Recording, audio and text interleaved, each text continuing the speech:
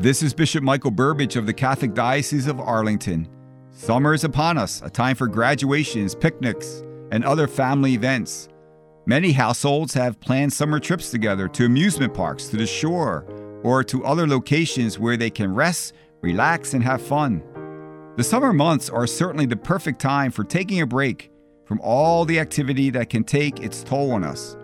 This summer, however, why not try to do something more than the usual vacation trip? Gather as a family and take some time to visit with those less fortunate.